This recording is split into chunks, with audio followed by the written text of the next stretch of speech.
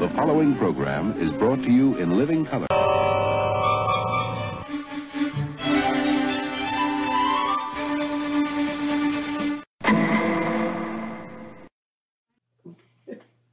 Hi, I'm Tony Figueroa, the Child of Television, and welcome to another edition of This Week in TV History. For this edition, I need help. That's why I brought my beautiful wife, Donna Allen Figueroa, along. Hi. By the way, you could hear us both on TV Confidential, a radio talk show about television, and you can read my blog, childofTelevision.blogspot.com. And today I wanted to discuss the 55th anniversary of the half-hour comedy, That Girl. You love the show. I love the show. I was introduced to the show when I moved to Los Angeles. I was 7 years old. It was on our local channel 11, KTTV, and it was in between I Love Lucy and the Andy Griffith Show. I thought it was funny, but I guess maybe as a guy it didn't speak to me. But the show spoke to you. Very much. When the show aired in 1966 on a Thursday night, this is important because in my house there was no television on school nights. I heard a lot of my friends talking about the show, about that girl, this girl. They were excited. I remember during that fall, I might have caught my mother watching it down in her room. And I remember seeing the images of Anne-Marie Marlowe Thomas on the streets of New York. And it was just exciting. I really got into the show a few years later. I was a little bit older when That Girl became part of ABC's morning lineup. During the summer, I finally got to watch That Girl. And the show resonated with me for a number of reasons. First off, I've always said to Tony and Ed Robertson on TV Confidential that when I was growing up, there were very few girls on television. I mean, think about it. I mean, Saturday night, My Three Sons, Lassie's owner was a boy, and it just seemed that it was So when you say girl, you mean young girl. I mean... So Ginger and Marianne don't count. That is a whole nother That's story. a whole other That's thing. a whole nother story.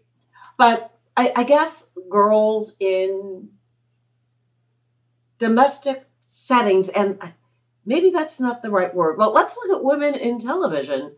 Most of the women on television were housewives. I adore Lucille Ball on I Love Lucy. But she was a housewife. She was a housewife.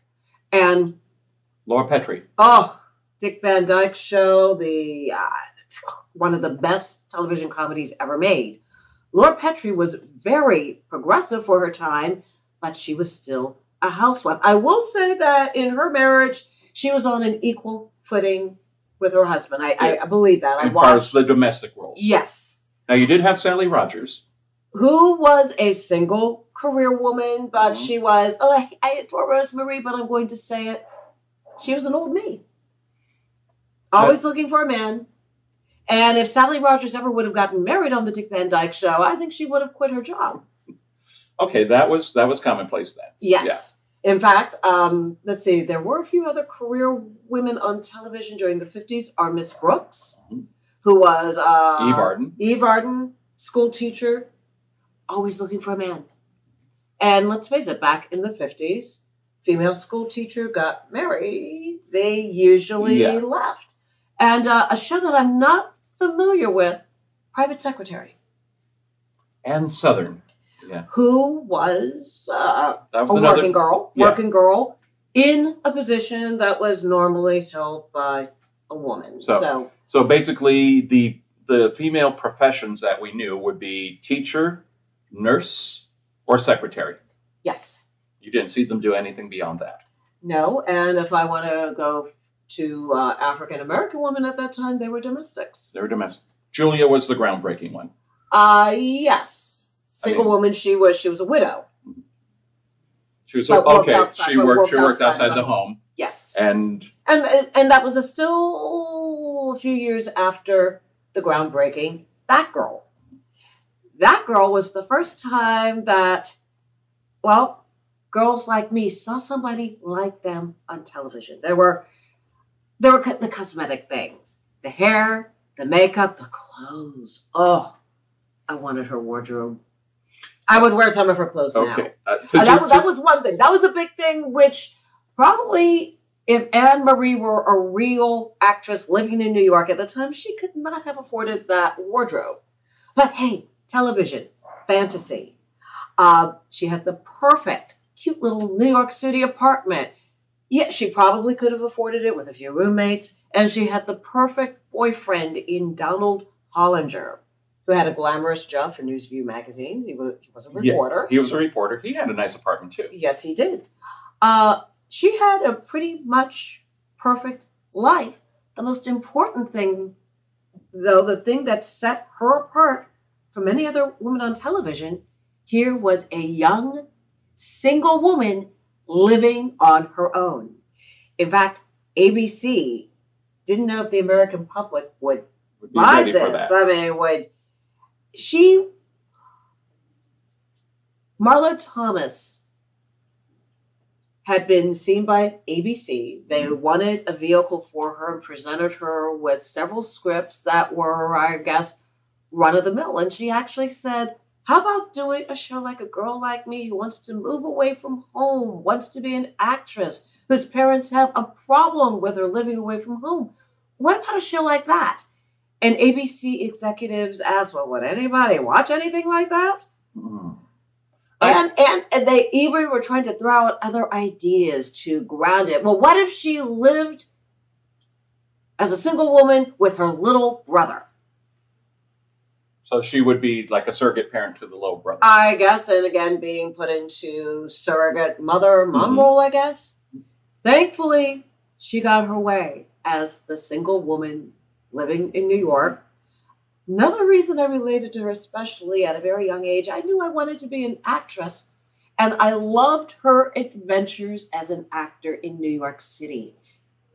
New York City.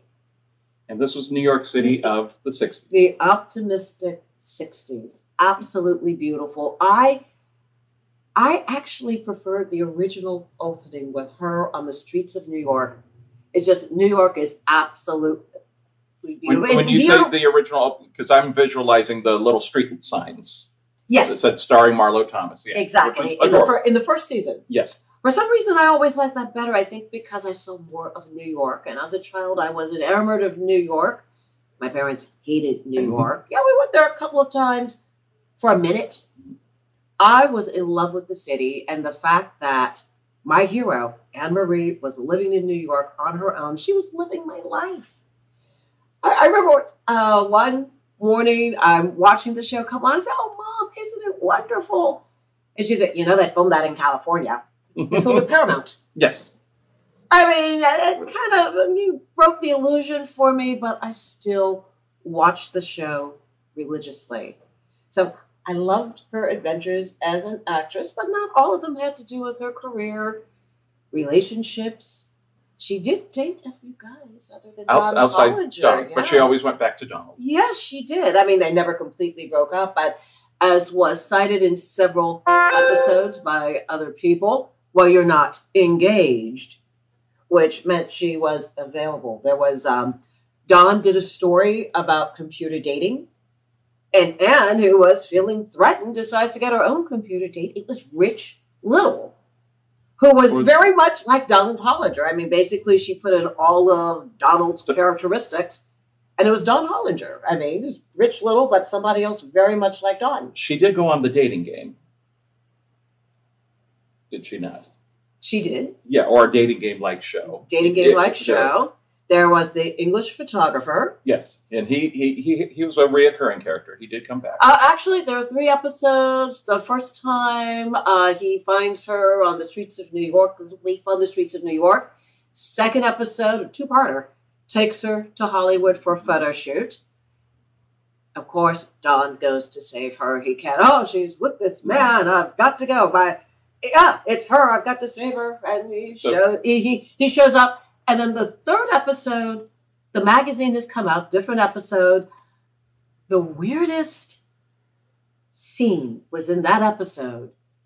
He would like her to return to London with him. And she has a dream. She can't decide between Don and the photographer, and she gets married to both of them. Now that episode was innocent the way that It was very. it Of was course. very innocent. I am sure there were meetings. Now remember, innocent. Let's talk about her parents for a moment. Okay, that was Lou Parker played Lou Marie. Who was in several episodes. He really did not like his daughter living alone in New York. He was afraid of, are there men in her apartment? Is she going to lose her virginity? Can I say that on your show? You can say that. Yes, he was afraid of her losing her virginity. But it was all, he had a key to her apartment and would often come in unannounced, which even as a kid, I could not imagine as overprotect. My father was Lou Marie. Yeah, your father was very much Lou Marie. I would say your father was much more accepting of me than Lou Marie was of Donald Hollinger. Yes. But I would say the character of Lou Marie and Archie Bunker made me think that all men would never find their daughters, girlfriends, or husbands good enough. Yes. That's how I thought. That's how all fathers were who had daughters. That no matter who they brought home, that they were never good enough. Even though they seemed like decent guys, they were just not going to be good enough. And let's face it, Don Hollinger was the nicest guy in the world. He was the nicest guy in the world. I was just watching, just before we set this up, I was watching an episode. I don't remember the title, but it involved a mouse. A mouse getting into Anne Marie's apartment. Let's have a mouse around the house, yes. Yes, a mouse around the house. And Donald came over and she calls him in the middle of the night to save her from the mouse. Yes. And so she was allowed to be vulnerable as an independent woman. And yes. and Donald was allowed to be chivalrous and come into the rescue. Yes. Sometimes he took it on himself to rescue her. This time she wanted to be rescued. But Don always had to leave. He always had. You had to see him walk out the door. At the end of every episode, he would have to say... Or at the end of an act, end of a scene. Yeah. So for this episode, Lou comes in unannounced, and Donald is there in a T-shirt and his boxer shorts because he slept there, she slept at his place. Yes, so and he couldn't even sleep on the couch. She had to go to his apartment, so they were not in the same residence together. They were not in the same residence together. Of course, the father sees him dressed that way and wants to take them to Baltimore where they could have a wedding. Shotgun optional. Yeah, that he assumed so much had transpired without ever using any of the words, but he made the assumption that something happened. He was amazing. And he had to, they had to get married. They had to immediately head to Baltimore where they could have a quick marriage. And he did talk about buying a shotgun. Okay. Rosemary DeCamp, who was Mrs. Marie, was the peacemaker between Anne and her father and Don and her father. She only did 12 episodes during the entire run of the show. You saw Lou a lot. Oh, Lou, he was always barging into his daughter's apartment. And the storyline, he was in Brewster, New York. He had the restaurant, but he would come down to Manhattan to get business done. Yes. So he would always stop in on his daughter. One very sweet episode, he came down to take Anne to dinner for her birthday. Actually, I want to bring up that mouse episode because the episode opens in the middle of the night. And I noticed Anne Marie was wearing her false eyelashes in bed. Oh, she had a full face of makeup. Yeah, she was. I think she even had eyeshadow when she got out of bed. No, she was perfect. She did not look like she ever takes that stuff off. Again, that's the fantasy. Did little girls want to see what she really looked like? No, she always looked like this. Maybe that was false expectations for the rest of us, but we loved it. So, but the going back to the premise of the show, do you think that networks were worried that parents would have a problem with their little girl wanting to grow up, move out, move to the big city, leave home by themselves? That girls would see Anne Marie as a role model. Unfortunately, girls would see Anne Marie as a role model. Maybe some of them did, but the role of women was starting to change.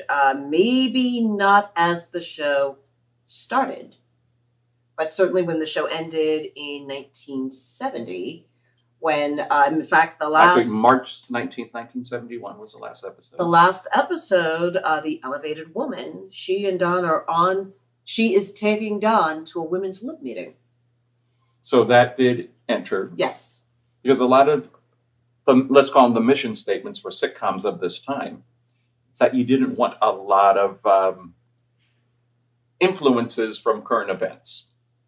and sometimes, fashions and things like that, because they knew that these shows would be shown in reruns. So you wanted certain fashions. I'm sure whoever picked on Suits in the first 4 seasons, they wanted something that would be timeless.